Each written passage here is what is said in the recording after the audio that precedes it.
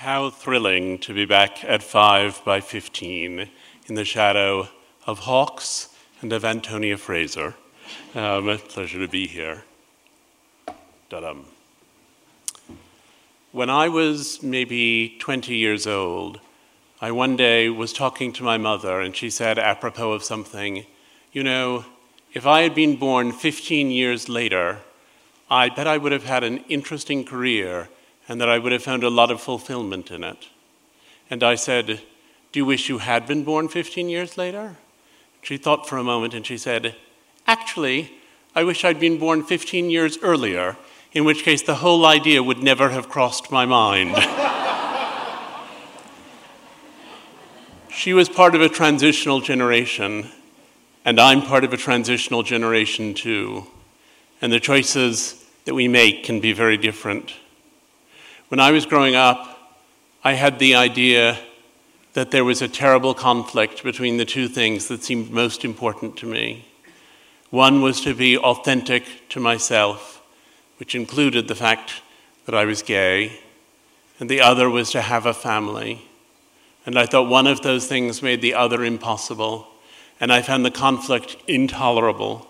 And I spent years and years trying to make things work with women so I could have a family, and then feeling a bit dishonest, and then being off with men and feeling so disappointed at what I was giving up and what I was losing. And the lie that haunted my childhood was the lie that those two things were so mutually exclusive. When I was little, there was someone who lived in a building just a few doors down from the one where I grew up in New York. And they had a basset hound, and we had a basset hound. And basset hounds, as many of you may know, walk at their own pace. And in the evenings, when my father would walk our basset hound, he would run into Elmer, who was walking his basset hound, and the two of them would talk and have a lovely time. And it turned out that Elmer and his partner Willie owned a gift shop that was a few blocks away. And my mother took to stopping in there occasionally when she'd been out taking my brother and me to the park. And Willie and Elmer became part of our family. They spent Christmas with us. They spent Easter with us. They were around a great deal of the time. And I was always puzzled by the fact that Elmer had been studying medicine at Yale. He was in medical school, and then he went off to fight in the Second World War. And when he came back, he never pursued medical school again. And when I asked him about that, he said, oh, well, I'd seen terrible things in the war, and I didn't have the stomach for medicine anymore. And it was only many years later that Willie finally said to me, after Elmer died, but nobody would go to a gay doctor in 1945. It was out of the question, and Elmer couldn't bear to live in secrecy, so he decided he wouldn't be able to be a doctor. That was the lie he grew up in. You couldn't be gay and be a doctor. 15 years ago, I met John, who's now my husband. And when I met him, it was the beginning of great happiness and the end of great unhappiness. And some of the time, the unhappiness, the disappearance of that unhappiness upstaged the happiness itself, because I had had so many years of torture and self-doubt. And the disappearance of those things was, in some senses, the more prominent change. But bit by bit, that shifted. When I met John, he mentioned to me that some lesbian acquaintances had asked him whether he would be the donor for them to have a child, and that he had done so, and that they had a son whose name was Oliver. Their names were Tammy and Laura. And he said that he had remained quite disengaged from them and from their life because it was important that everyone understand that Tammy and Laura were the child's two parents. But Laura had said, well, he should call you something that indicates the relationship. She said, perhaps he could call you Donor Dad.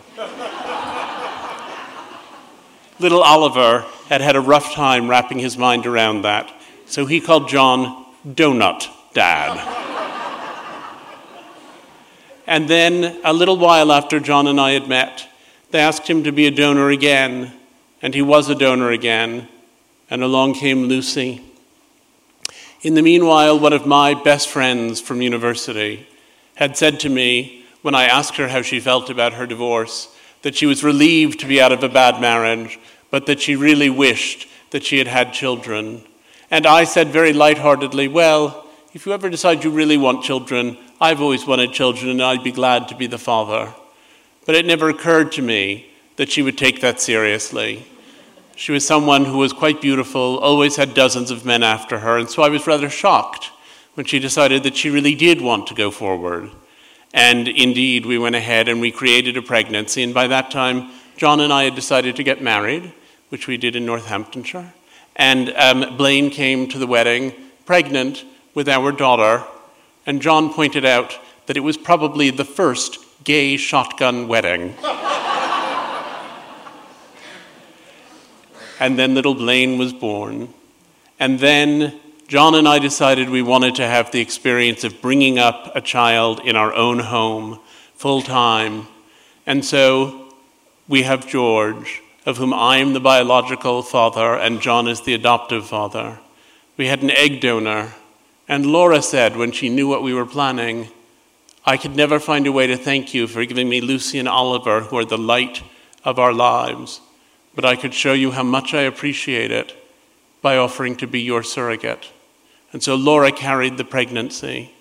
And during that time when she was pregnant, we spent a lot of time with Laura and with Tammy and with Oliver and Lucy, and we all felt ourselves drawing closer and closer together.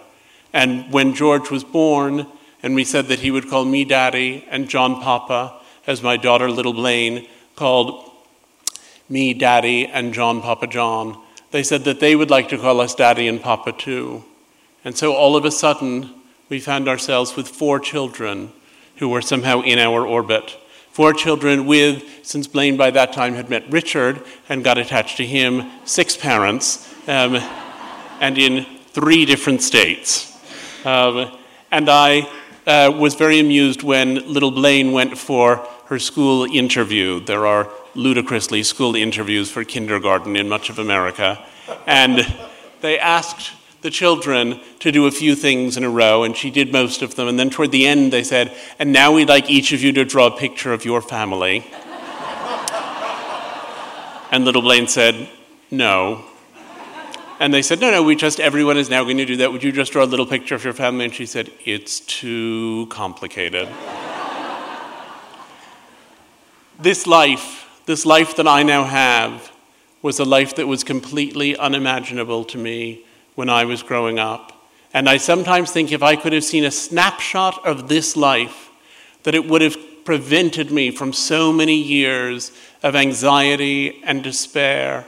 I wouldn't even have had to know that it was a snapshot of my life. I would just have had to know that it was a snapshot of a possible life, because it certainly hadn't seemed possible to me.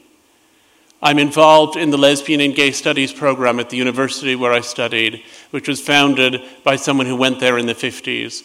And I hear him talk about his experiences, and I wonder how he survived it all. And I'm so grateful that I was there in the 1980s.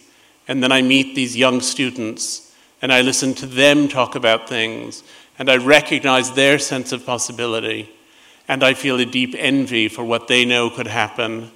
And I say when I talk to them that my fondest hope is that when they're 50 and they come back, they'll feel that envy for the next generation too.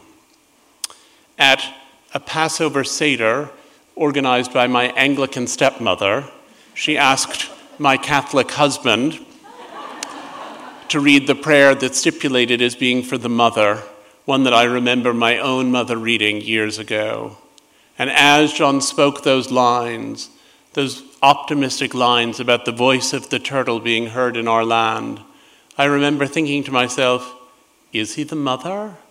I'm the one who has a career and he's the one who's a stay-at-home dad, but are we somehow in those roles, those pre-existing roles? And bit by bit, I came to find more and more that it was sort of an annoyance having to deal with people who insisted that the equality of gay families was contingent on the equivalence of gay families.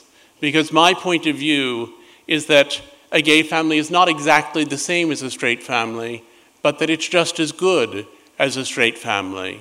My point of view is that there are many different kinds of families, that a rich family is different from a poor family, that a family in which the child has come about through an accidental teenage pregnancy is different from a family in which a much-sought child was achieved through assisted reproduction. My sense is that a British family is different from a family in Thailand, that there are many kinds of families, and that we do a gross disservice to all of them when we insist that there's some sort of ideal to which they all need to aspire. And so now when people say to me, as people say all the time, "So which of you is really the mom?" I sometimes say, "Which chopstick is the fork?"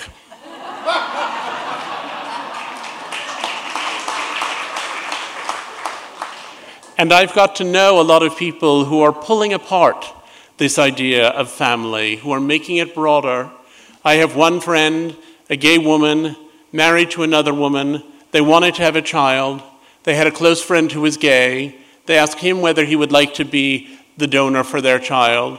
And he said he would actually like to be the father of their child. So he leads a life which I think is euphemistically described as polyamorous. And the three of them live together and are bringing up those children together.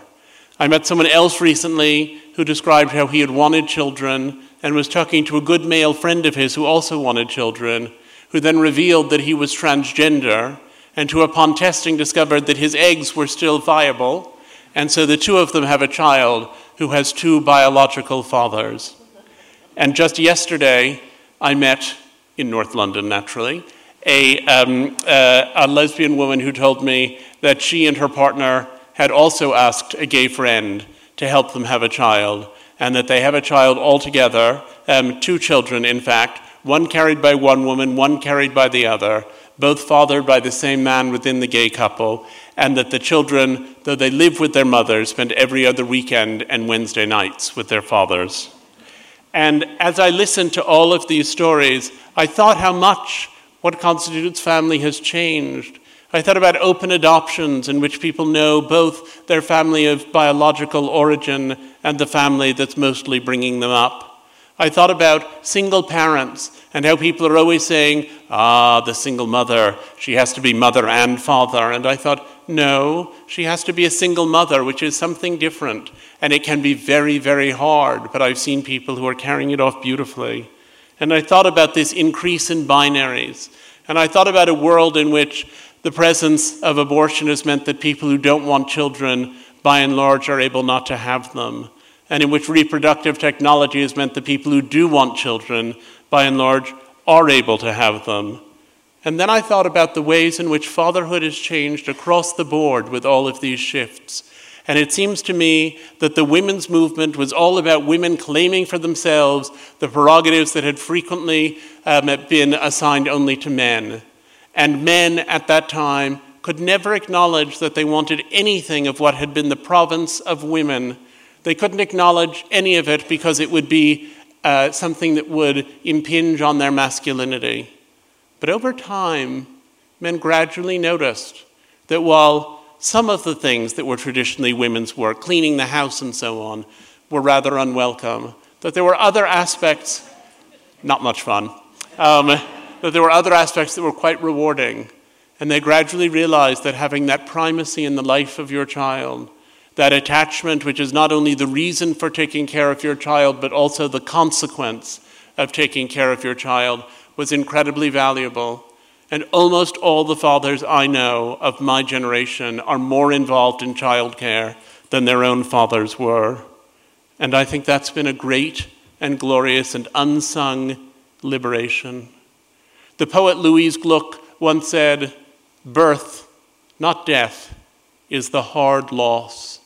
She was talking partly just about the difficulties of existence, but I think she was also talking about the way in which you have children and everything changes, how everything changes beyond recognition, and how feelings you didn't know that you had deep inside of you are suddenly let free and enter into the world. I think she meant that generation by generation, we struggle, transitional generation or otherwise, to love our children, to be good parents to them, and still to be ourselves. I wondered sometimes whether it would be hard for a child to grow up knowing his family was different from other families. My 50th birthday was 18 months ago, and my family organized a party, and halfway through, my son George began pulling on John's sleeve and said that he wanted to make a speech. And John said, "George, you can't make a speech. You're 4. Only Grandpa and Uncle David and I are making speeches tonight." But George insisted and insisted, and John didn't want to have a big scene during the party, and he finally said, "All right, I'll take you up to the front and you can say something, make it short." So they went up to the front of a room that had 200 people in it, and John picked George up behind the microphone, and George said, "Ladies and gentlemen, may I have your attention, please?"